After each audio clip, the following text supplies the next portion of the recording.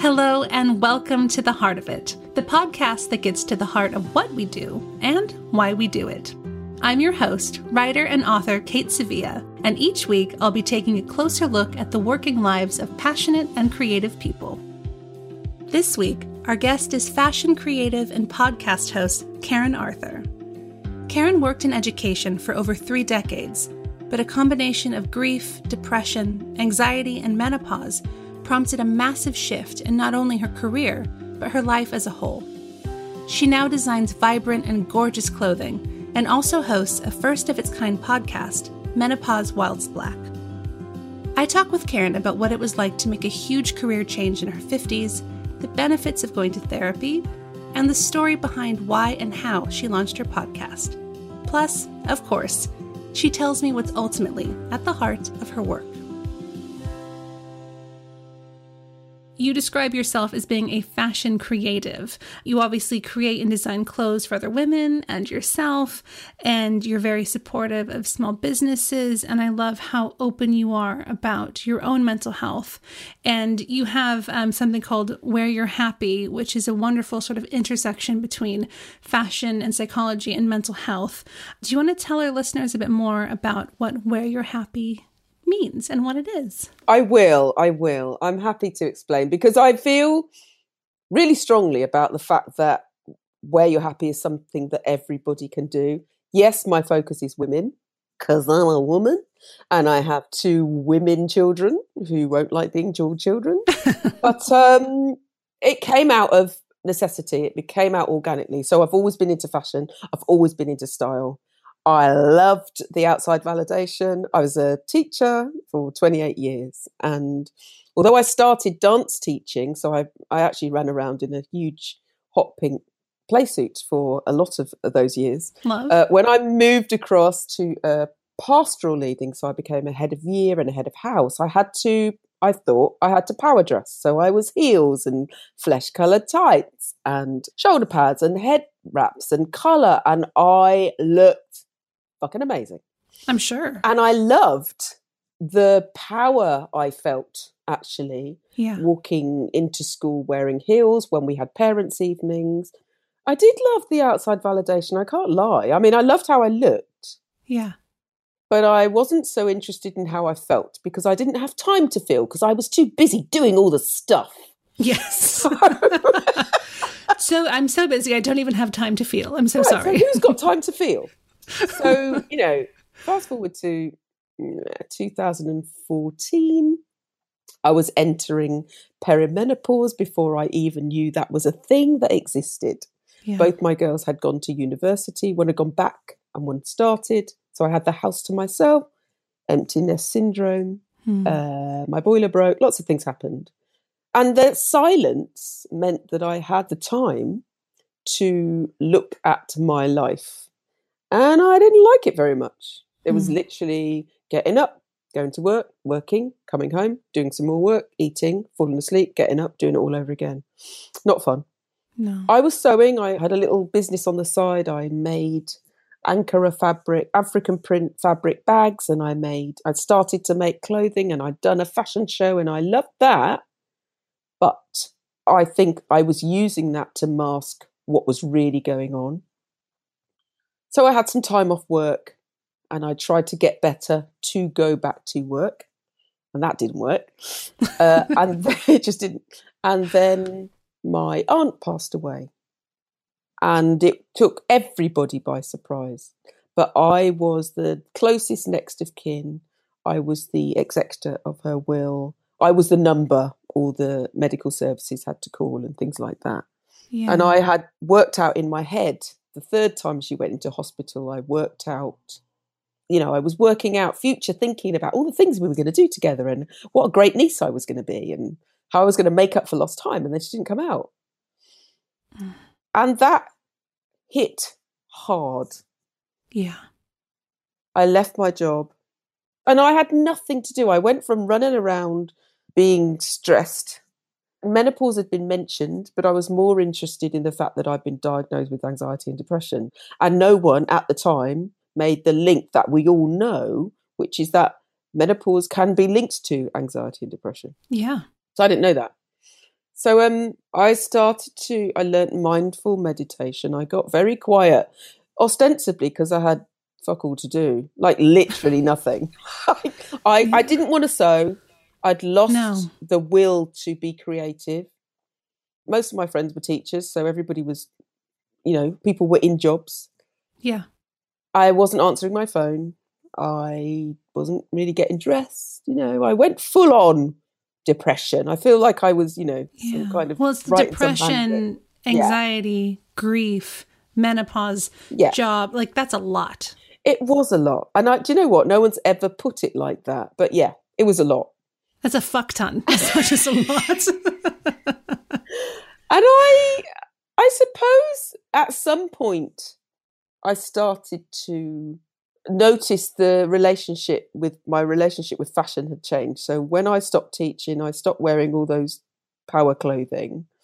I was in tracksuits a lot. If I went outside, very rarely, I would wear I have long locks. I'd wear my locks down, no head wrap, hood over, hug the sides of the hedges, hope to God that I saw no one I knew. And I worked in a local school, so it was very likely I would see. I did that thing where you see someone walking in front of you, so you stop and pretend you're doing your shoelace up until they've gone. I did that a lot. Yeah. And then I was invited to things and I was ignoring them. And then the time I remember Where You're Happy really kicked in was when I was going to Jazz Refreshed, have a festival every year. It was at the South Bank. And it was a really hot day. I was going to meet my friend, and I deliberately arranged to meet her because I knew if I didn't arrange to meet someone, I wouldn't go. Yeah. But I was late because I now realise that part of my anxiety means that I'm often late to things. Okay, I'm working on it, guys. Yeah. And it's hard. It is hard. And I got out the shower and I texted my friend and I said, I'm running late. And she didn't respond, so she's probably on the tube. And I sat on the bed in my towel, and I looked at my bed and I thought, I really want to just get in there and just curl up. But I thought, nope. Yeah. What can I do? What can I wear that will make me feel better and get me out the house? So I chose a specific head wrap, bright colours, specific top that I'd made, a pair of jeans that I happened to have made. Yes, I've made jeans. Wow. My aunt's earrings, I think, and one of her bangles that made me feel close to her. And I stepped out the door. And I knew that once I got there, I'd be fine. It was just the getting from my bed to meet my friend. And it worked. And I talked about it a bit on social media, and I'd used the hashtag Where You're Happy. But for a long time, I was talking to myself. I would just post pictures of my outfits and explain where they're from, because Where You're Happy can be around colour, and people assume it's colour looking at me because I wear a lot of colour. But it's so many other things. It's memory, it's happy memories, it's vintage, it's texture, silks close to your skin or soft textures. It's choosing clothes that don't give a flying fuck, who cares what you look like. And so, yeah. And I wrote an ebook about it. I wrote 8 Ways to Where You're Happy. And I live by it. I absolutely live by it. It's changed my style. It's changed me. I am not the person I was 6-7 years ago. I am not depressed anymore. My anxiety comes and goes, and I know what to do with it. My moods come and go, but guess what? COVID, global pandemic. That'll do it. Exactly. That will do it just a little bit. And that's one of the things that I really wanted to ask you, is because obviously Where You're Happy has such a beautiful and sad story at the same time of how it kind of evolved and came to be. And it's a real marker for your own healing and a new phase of an evolution of you. How important has that been to you over the last 11, 12 months of this pandemic and going in and out of lockdown when, I'm just wearing an NHS hoodie. That's all I can, I have purple leggings, but that's pretty much all I can kind of manage at the moment. But for me, see, the purple leggings are perfect. You know what? My depression prepared me for lockdown. Lockdown 1, let's be clear, because lockdown 3 is a whole nother level. And so I already had the tools. I knew full well that during lockdown, I was going to dress as if I was leaving the house. I knew it was going to happen. Yeah. So my work from home, whilst everybody else was, spending money on loungewear and chucking their bras away, I was buying matching lingerie and, literally dressing, not every day. I'm not, completely bonkers, but certainly making conscious decisions about my clothing. Yes. And that would help me feel better. For an example, at the moment, although I am actually still in my PJs, but that's a longer story, I also have a bright orange head wrap on that I didn't sleep in. And I chose that deliberately. I chose orange because orange is a vibrant colour and it's my favourite colour and it's a giver of life. And I chose the fabric because it reminds me of a beautiful holiday. Oh, holiday. I had in a solo holiday I had in Bali 3 years ago. I have a whole story around it. And I also have bright pink glasses on, so there's that. So I feel that when we honour ourselves enough, this is not a diss at you, by the way, or anybody else who knows lingerie. If you were really honouring yourself, you would not be wearing this hoodie. You choose, and it doesn't have to be head to toe. You choose something that you love for a specific reason. Where you're happy isn't about anybody else. This is the other thing. Where you're happy is only about, it's nobody else's business how you choose to dress. But if you choose to wear a tutu and wellies, if you choose to do that, that's your business. It's nobody else's. I think fashion teaches us to be fixated on the way that we look.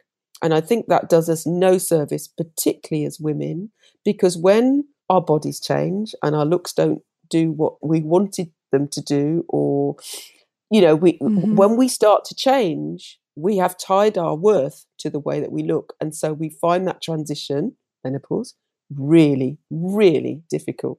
Yeah. Absolutely.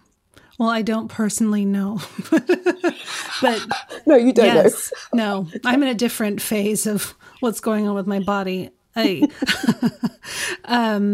What I think is so interesting, because obviously we've talked about this before, about your job transition. Because I was going to ask you what that transition from, I think you said 28 years in education was like, and then going to work for yourself and kind of doing your fashion and your creativity full time. But it also kind of feels like a very small part of everything else that was going on for you. At the time, did it feel like, I'm changing career, this is a really big thing? Or was it just kind of like, just throw it in the pile of everything else that's going on for me right now? At the time, it was scary. AF. Yeah. It was the most scary things I've ever done. Because I was taught that you choose a job, you choose a career, and then you stick with it, and then you die. And in between that, you'll meet your ideal partner and have 2 children and buy a house and settle down. Well, that didn't happen. And so, I feel like that rarely happens now. So because the other thing was, for a good 6 months, I was trying to get better to go back to work. Yes. Because I had brain fog, I was forgetting things, my body wasn't doing what it was supposed to do. Anxiety and depression was this label that I wasn't comfortable with, but I also felt relieved when I got it, if it makes sense. It was like, oh, okay, good. At least I'm not making an excuse kind of thing. Yeah, I know what it is. Yeah, but, I know why. Yeah, but also I wanted desperately to go back to work because I couldn't work out what else I would do. And also salary, money, mortgage, kids at uni, that's scary too. Very scary. So making the decision to leave, well, the decision was made for me because it was very clear that I couldn't carry on the way I was. But the thing is that when I left, I thought, oh, well, that's it then. I'll get better now. And then my aunt passes away, and also it doesn't work like that. It just doesn't. No. So it gave me the gift of time. It allowed me to finally go into therapy that I'd been putting off for a gazillion years, thinking I would go for 6 weeks, and ended up doing it for 3 years. I am 6.5 years in. Girl. And I wanted to ask you about the difference doing sort of long-term therapy has had on your life, because I think I've heard you before describe it as a gift to yourself. It's, first of all, I think everybody should do therapy. I think it's a thing. People get mad when you say that, but I'm like, sorry, I think everyone should. I think it is something that everybody should have access to free. Yeah, most importantly, yes. I feel that if you don't take steps to heal yourself, it'll find a way to lick you down, as the phrase goes, kick your ass. Yeah. And I think this breakthrough was my body saying, right, you're not listening. So this is what we're going to do. Hear what? You're going to leave your job and you're going to sit the fuck down until you work out what happens next. So I wasn't thinking, oh yeah, I'm going to become a fashion designer, because also I suffered from massive imposter syndrome. Yeah. I don't have a degree in fashion. I just have 40 years of sewing experience and just 30 years of, that's all. That's all. You know. So I decided I couldn't be a fashion designer. So I was struggling, and I was thinking, oh, I'll just get another teaching job, or I'll do supply teaching and I'll apply for something. I thought I had to apply for a job. Nothing in my upbringing told me that freelancing was a thing you could do and not die. You know? Nothing. Yeah. So that conditioning was hard to break. Yeah. So I suppose going into therapy, having the space, the money, that's important. It is very important. Being able to find a black therapist, female therapist, was huge. That at the time I didn't realise was so huge. But as the years progressed, it became very clear that I needed someone who started on the same page as me, who I didn't have to explain what certain things meant. Yes. And she was amazing. And so it saved me. Therapy saved me. And I haven't ruled out going back in again. I think it's criminal. I think I'll go as far to say that there are swathes of people who, and I'm going to say particularly black people at the moment, because of the climate we're living in, racial trauma, Black Lives Matter, etc., the whole of 2020, who cannot access free counselling because there either aren't enough or they don't have the money. I think it's criminal. Yeah, absolutely. And I recognise that I was lucky, but also I'm almost thankful. Does that sound right to my depression? Yeah. Sounds a bit weird, but I wouldn't have it any other way, because they made me in it. Yeah. The evolution of me. I love it. That's the name of your memoir. I loved the video that you made for was YouTube channel Style Like You, where you are literally in your pants talking about some of the most vulnerable moments of your life. And firstly, you looked amazing, and it reminded me that I need to buy more pants and bras that actually match. But also, like, what was that like to do it, to film talking about some really deeply personal things whilst you're looking in the mirror in your pants with a film crew? What was that like? Sorry, I'm trying not to giggle, because every time I think about it, I'm like, what the fuck? What did you do? I think there's 6 of them. So there's 2 and then there's crew. Okay. Amazing, amazing women. They have a method of questioning that is quite, you find yourself saying things you didn't think you were going to say. And I don't think, because it happened so fast, I don't think I processed what was actually going to happen, because I followed them. I knew people took their clothes off. I got that, but I didn't get it. You didn't think, oh, but also me? Okay. Yeah. So I'm standing there and I'm trying clothes on, which is almost my favourite thing, and showing clothes that I've made. Yeah. And what you do is they ask the questions. So I'm standing there in my Rigby Impala, darling, matching bra and knickers. And what they do is they ask a question and then they go, tell me more. Or, why was that? Like a therapist. How did that make you feel? Right, yeah. So I'm looking in the mirror, but at them. So it's almost like I'm talking to myself. And I forgot I was being filmed. It sounds really silly, but it's true. I forgot I was being filmed. So that all happened. And then that night we went out dancing, which was surreal, in Brixton with Diane Goldie, who makes these wonderful kimonos. And then they were gone. And then I went away. I went on a cruise with my American cousin. Nice. It was hilarious. And forgot about it. And then the day I landed, it was released. And my inbox blew up. And I'm like, oh my God, I'm standing in my bra and knickers. What was I thinking? But I tell you what, one of the best things I ever did, because it resonated with so many women. I still get people who find me from that video, people who are menopausal, women who are menopausal, who go, oh my goodness, that was me too. I thought I was going mad. And it was the first time I'd admitted that I'd had suicidal thoughts. Yeah. It was the first time that I had told my story from start to finish, that particular story. Yeah. And it was powerful because, I felt really vulnerable, but I also felt liberated. I mean, it's only 10 minutes, but it's such a powerful piece. It really is. But I'm so grateful to them, actually, for seeing me, because I didn't see, I felt some kind of shame still around not being able to do my job, around not being a strong Black woman, about feeling weak.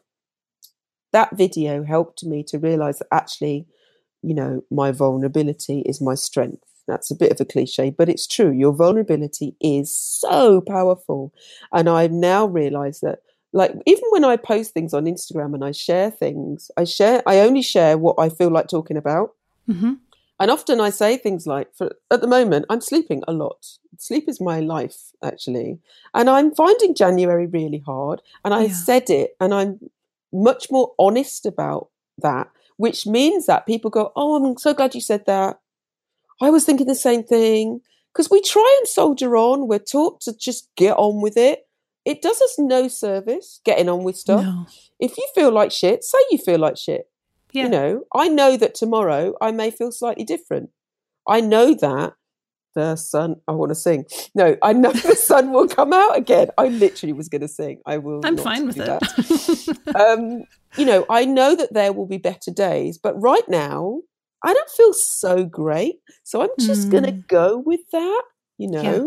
So that video and those two, that mother and daughter duo, I will go to LA. I will go to LA and see them again. But also I am thankful, because hearing myself, seeing myself repeat my story helped me to realise how far I've come, first of all, but also helped so many other people.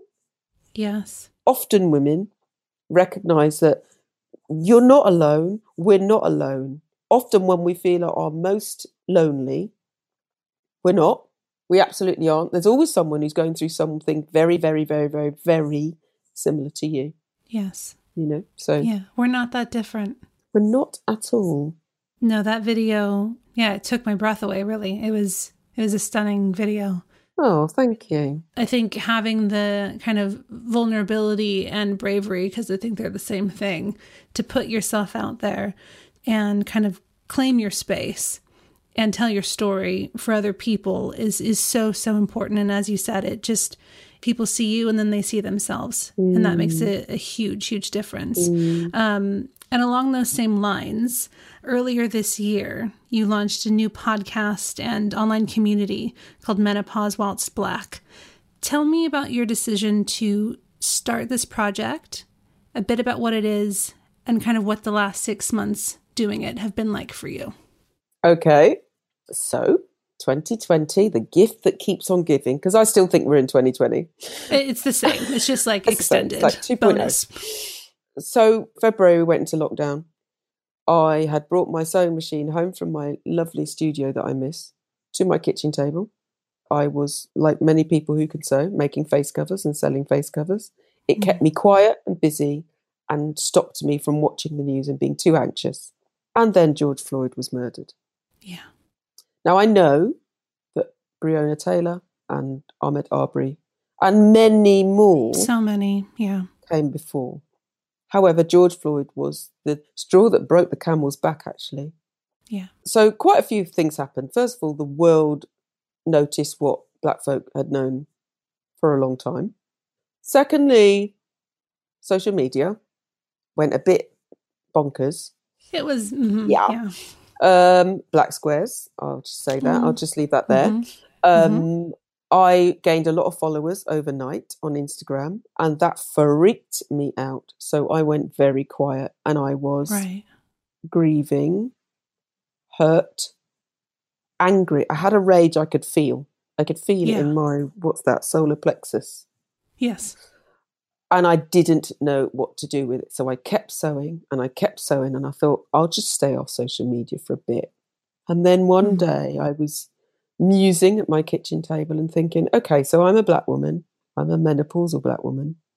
I'm hearing of people in the world who look like our husbands, our brothers, our people we know being killed. I'm seeing the declarations of Black Lives Matter, and I'm musing on the fact that why would you have to tell people to, value us? I found that. And then I thought, well, I'm still menopausal, so how are black women, just like me, navigating this time with COVID, with lockdown, with everything? And I'd done some research, so I'd done the Google, I'd done the question, if you Google menopause and click images, what comes up? And I'd noticed that I was invisible, which is hard. I'm hard to miss. I noticed there wasn't anybody who looked like me. So I did a little bit of research. There is research about menopause and black women, but it is US centric. It often lumps black women and Hispanic women together. Right. The UK research was from 2007, sorry. Jeez. It had 22 people in its research, and only 4 of them were black UK women. And it was asking the question why black women tend not to take up HRT as much as white women do. So I did a video and I asked the question, have you ever Googled menopause and clicked images? And then I said, do it after you've listened to me. And then I call it a rant. Lots of people have said it wasn't a rant, but it felt like a rant to me because you can see me shaking. You can see how upset I am. I was angry at the fact that there was no diversity around menopause. I'm angry that I couldn't see me. We're here going through the stuff that other people are going through. Right. There's a lot of you. And to only include 4 in a study from 2007, oh, thanks. That's helpful. And I honestly thought, I was metaphorically looking around thinking someone with a PhD must have done this research. I'm just missing it. Yeah. I'm just not looking in the right spaces. It must be there. Right. So then I did what I always do when no one's doing anything. I get up and do it. So I did my own survey and I asked black UK women to fill it in. And I thought, I'll get 50, which is, over twice as many as the old research, and that'll be good. Yeah. And people kept sharing it. And in the end, I closed it because I was getting quite overwhelmed. And 235 women filled it in. Wow. And lots of things came out of that. I am ploughing through the research, but one of the questions I asked was, is there anybody who you're learning from? Who are you accessing? Where are you getting your research from them? And they were saying no one. And the reason it took off is because black women were not being asked. This is major. We were here all along, and I was the first person to ask them the questions. So a lot of people were saying there needs to be a podcast. There needs to be because I wasn't planning to start a podcast. I've never podcasted in my life. I didn't know what editing was. I didn't have a microphone. I didn't know anything. That's a lot. And I thought, someone else will do it. And it was very clear that wasn't going to happen. So I did it. And I spoke to our good friend, Nat. Yes, Natalie Lou. And she said, done is better than perfect. So I got some information about microphones and I asked people to get involved. And then they started to saying yes. And then I was like, shit, I'm going to have to do this, aren't I? It's the worst when they say yes, isn't it? Then you got to do it. And then I did all these interviews, and then I sat with them because I was scared again, because I thought, it won't be as good as, and I'm looking at people like Adam Buxton and, people who've been like proper doing it for years and years and years. And I'm thinking, I'll never be as good as that. And then, I don't know, I just got on with it, and it has taken off. I don't know if downloads are important, but I've had a lot of downloads. Let's just put it that way. I'm on the 7th episode. I'm about to record series 2. Yeah. And it's just, you wouldn't have thought this would be so groundbreaking, but 2 black menopausal UK women sitting down chatting about menopause. Yeah, it's a thing. It is. And it's such a thing. It was in Vogue. Right? Yeah. And then Vogue contacted me and wrote this amazing piece called, can I just say, Forces for Change. Kate, I am a force for change. That would be me. You are. That is you. But I feel very passionately about sharing these stories because, first of all, black women need to be taking more notice of menopause earlier. I think women, full stop, need to be having that conversation. No, I'll strike that. Everybody, not just women. Because it's a global conversation that everybody knows someone who is or is going to go through menopause. Yeah, it's not just ours to carry and to pay attention to. Everyone should be aware, and as I think you said, taught in schools about it eventually. Hopefully, that'd be nice. But it's not just for women to carry, but there's a heck of a lot more information for the nice white ladies of the world when they Google menopausal symptoms. And we could be supporting people. If I think about all the stuff I know now, and I'm still learning, that I wish I'd known when my mum was going through menopause, so that I could have been more mindful and not thought she was a mardy old so-and-so. If we think about the women in our lives that we could help, that we could be more mindful of, think about the workplace and how we could be supported. And I also want to empower black women to not only take control of our own health, but also ask for, how are you being supported at work? You're still having to do all your Zoom calls. Black lives are still not being valued. You are menopausal.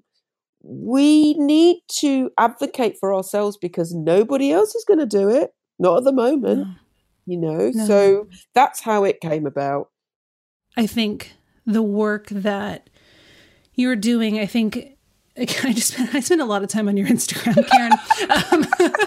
It's fine. It's fine. I love that. I like engagement. It's fine.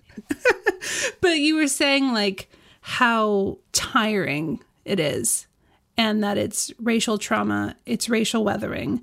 And yet you still, despite that, are opening yourself up and giving advice on how other women like you should be looking after themselves and supporting themselves. How are you looking after yourself? Ooh.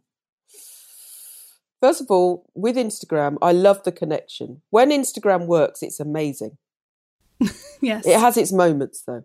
It does. Every once in a while. So I am very careful about only speaking when I have something to say. And usually it's something that's niggling me that I've gone, maybe I shouldn't say this. Oh, fuck it, I'll do it anyway.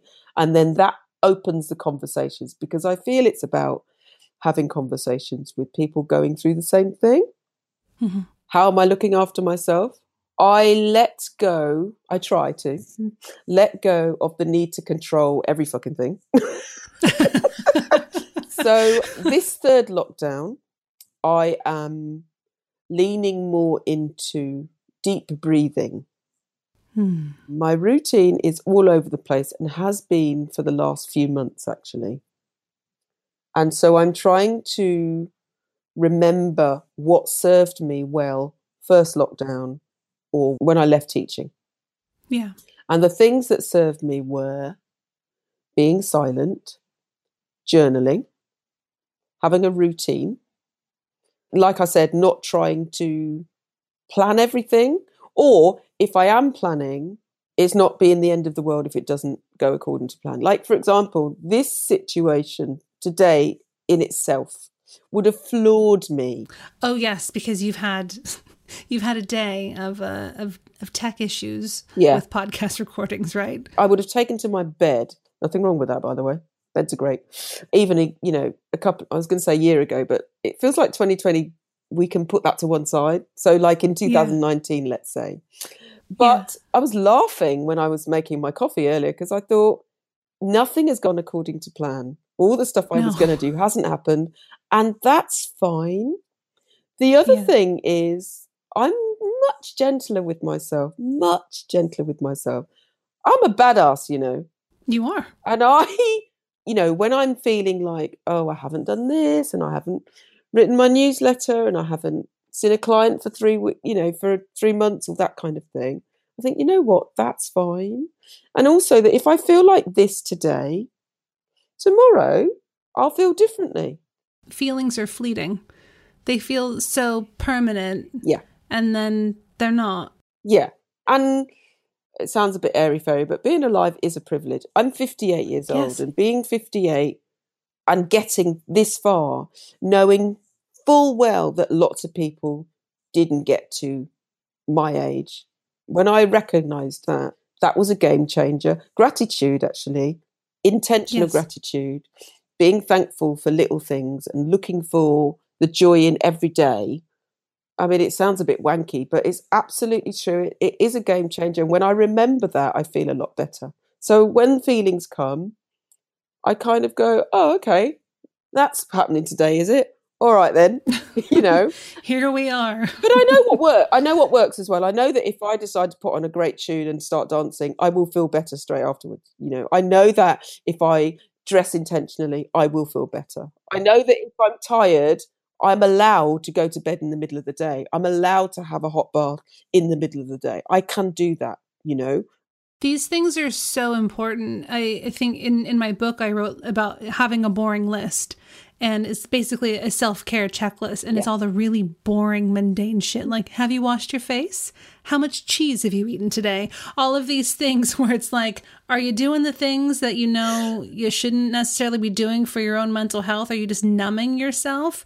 Or are you proactively, have you done yoga today? Have you been outside? Yeah. For me, it's like, have you washed your face? Did you put on a bra? Have you taken a shower? Yeah. Like, have you spoken to another human being today? There's all of these like kind of really simple, boring things.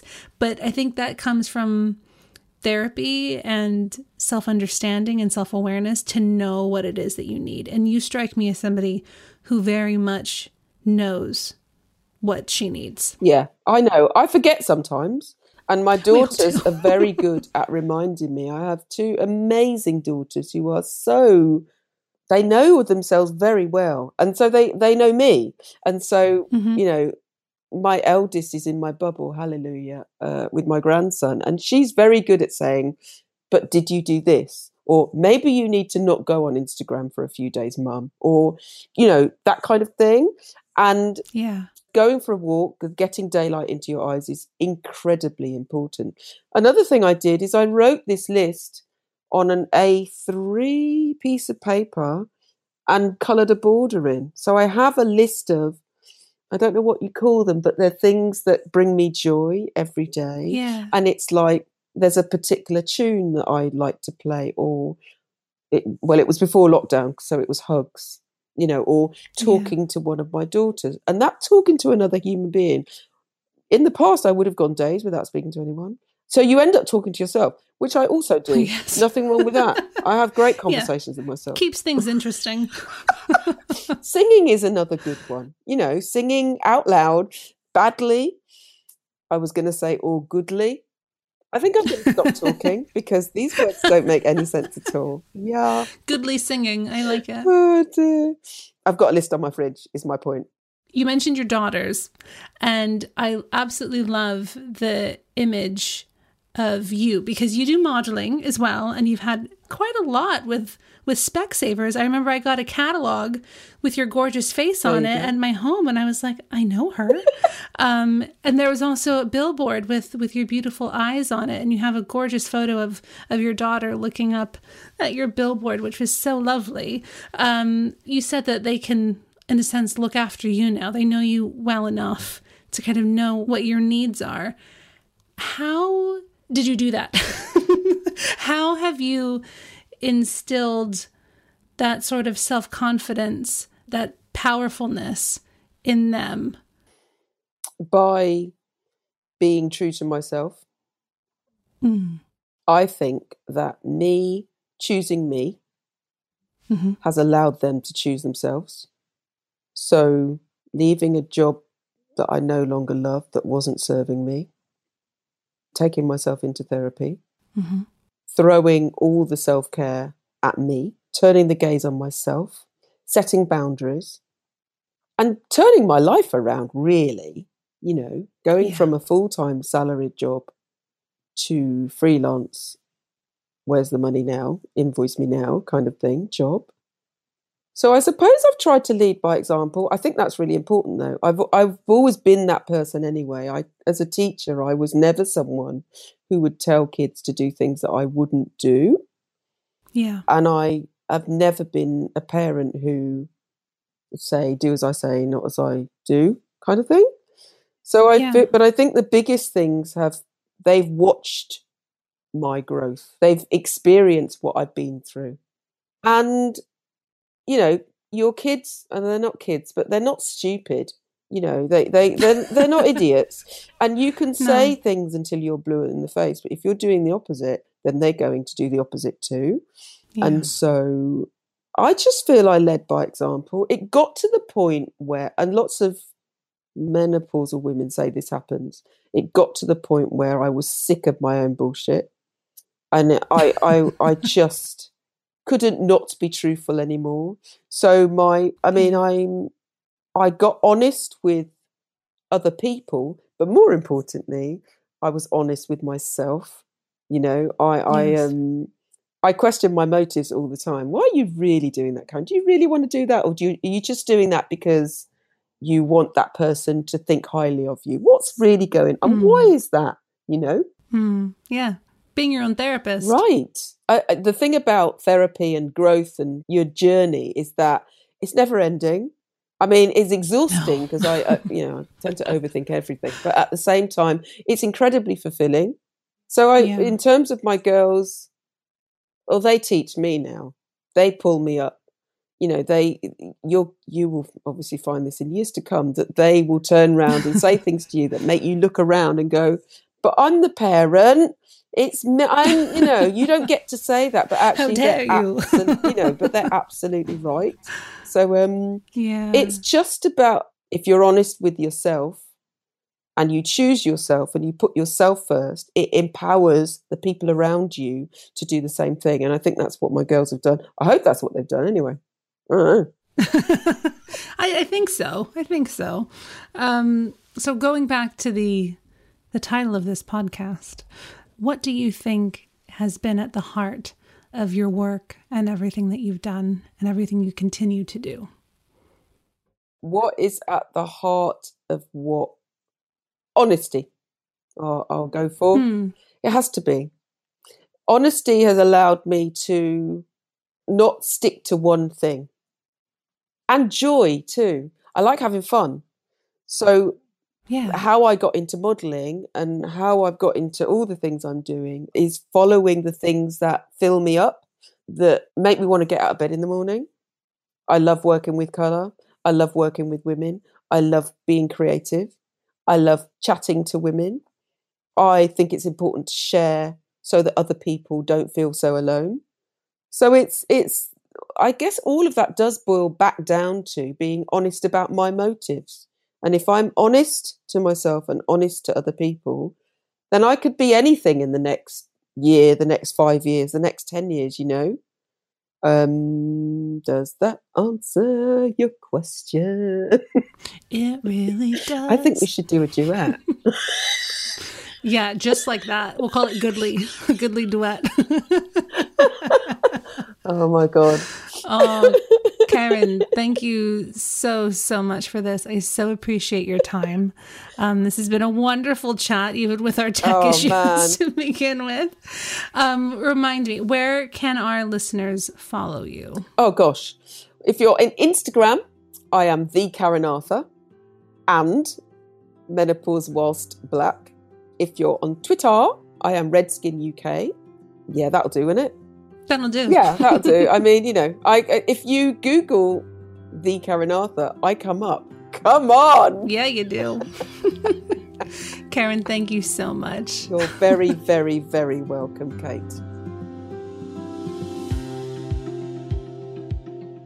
How brilliant is Karen? I could have talked to her forever. She is just full of light and positivity, but also incredibly honest and vulnerable at the same time. I really encourage you to give her podcast, Menopause While It's Black, a listen, because even if this isn't something that you're currently or will ever go through, understanding more about what the women in our lives experience during this time is really important. If you'd like to watch that really powerful video interview Karen and I discussed, it's on the Style Like You YouTube channel. That's the letter U, not the word. And it's titled How Depression and Menopause Freed Karen Arthur. Thank you again for listening to today's episode. You can subscribe to the podcast on Apple Podcasts, Spotify, or wherever else you get your podcasts from. And you can follow us on social media at Heart of It Podcast.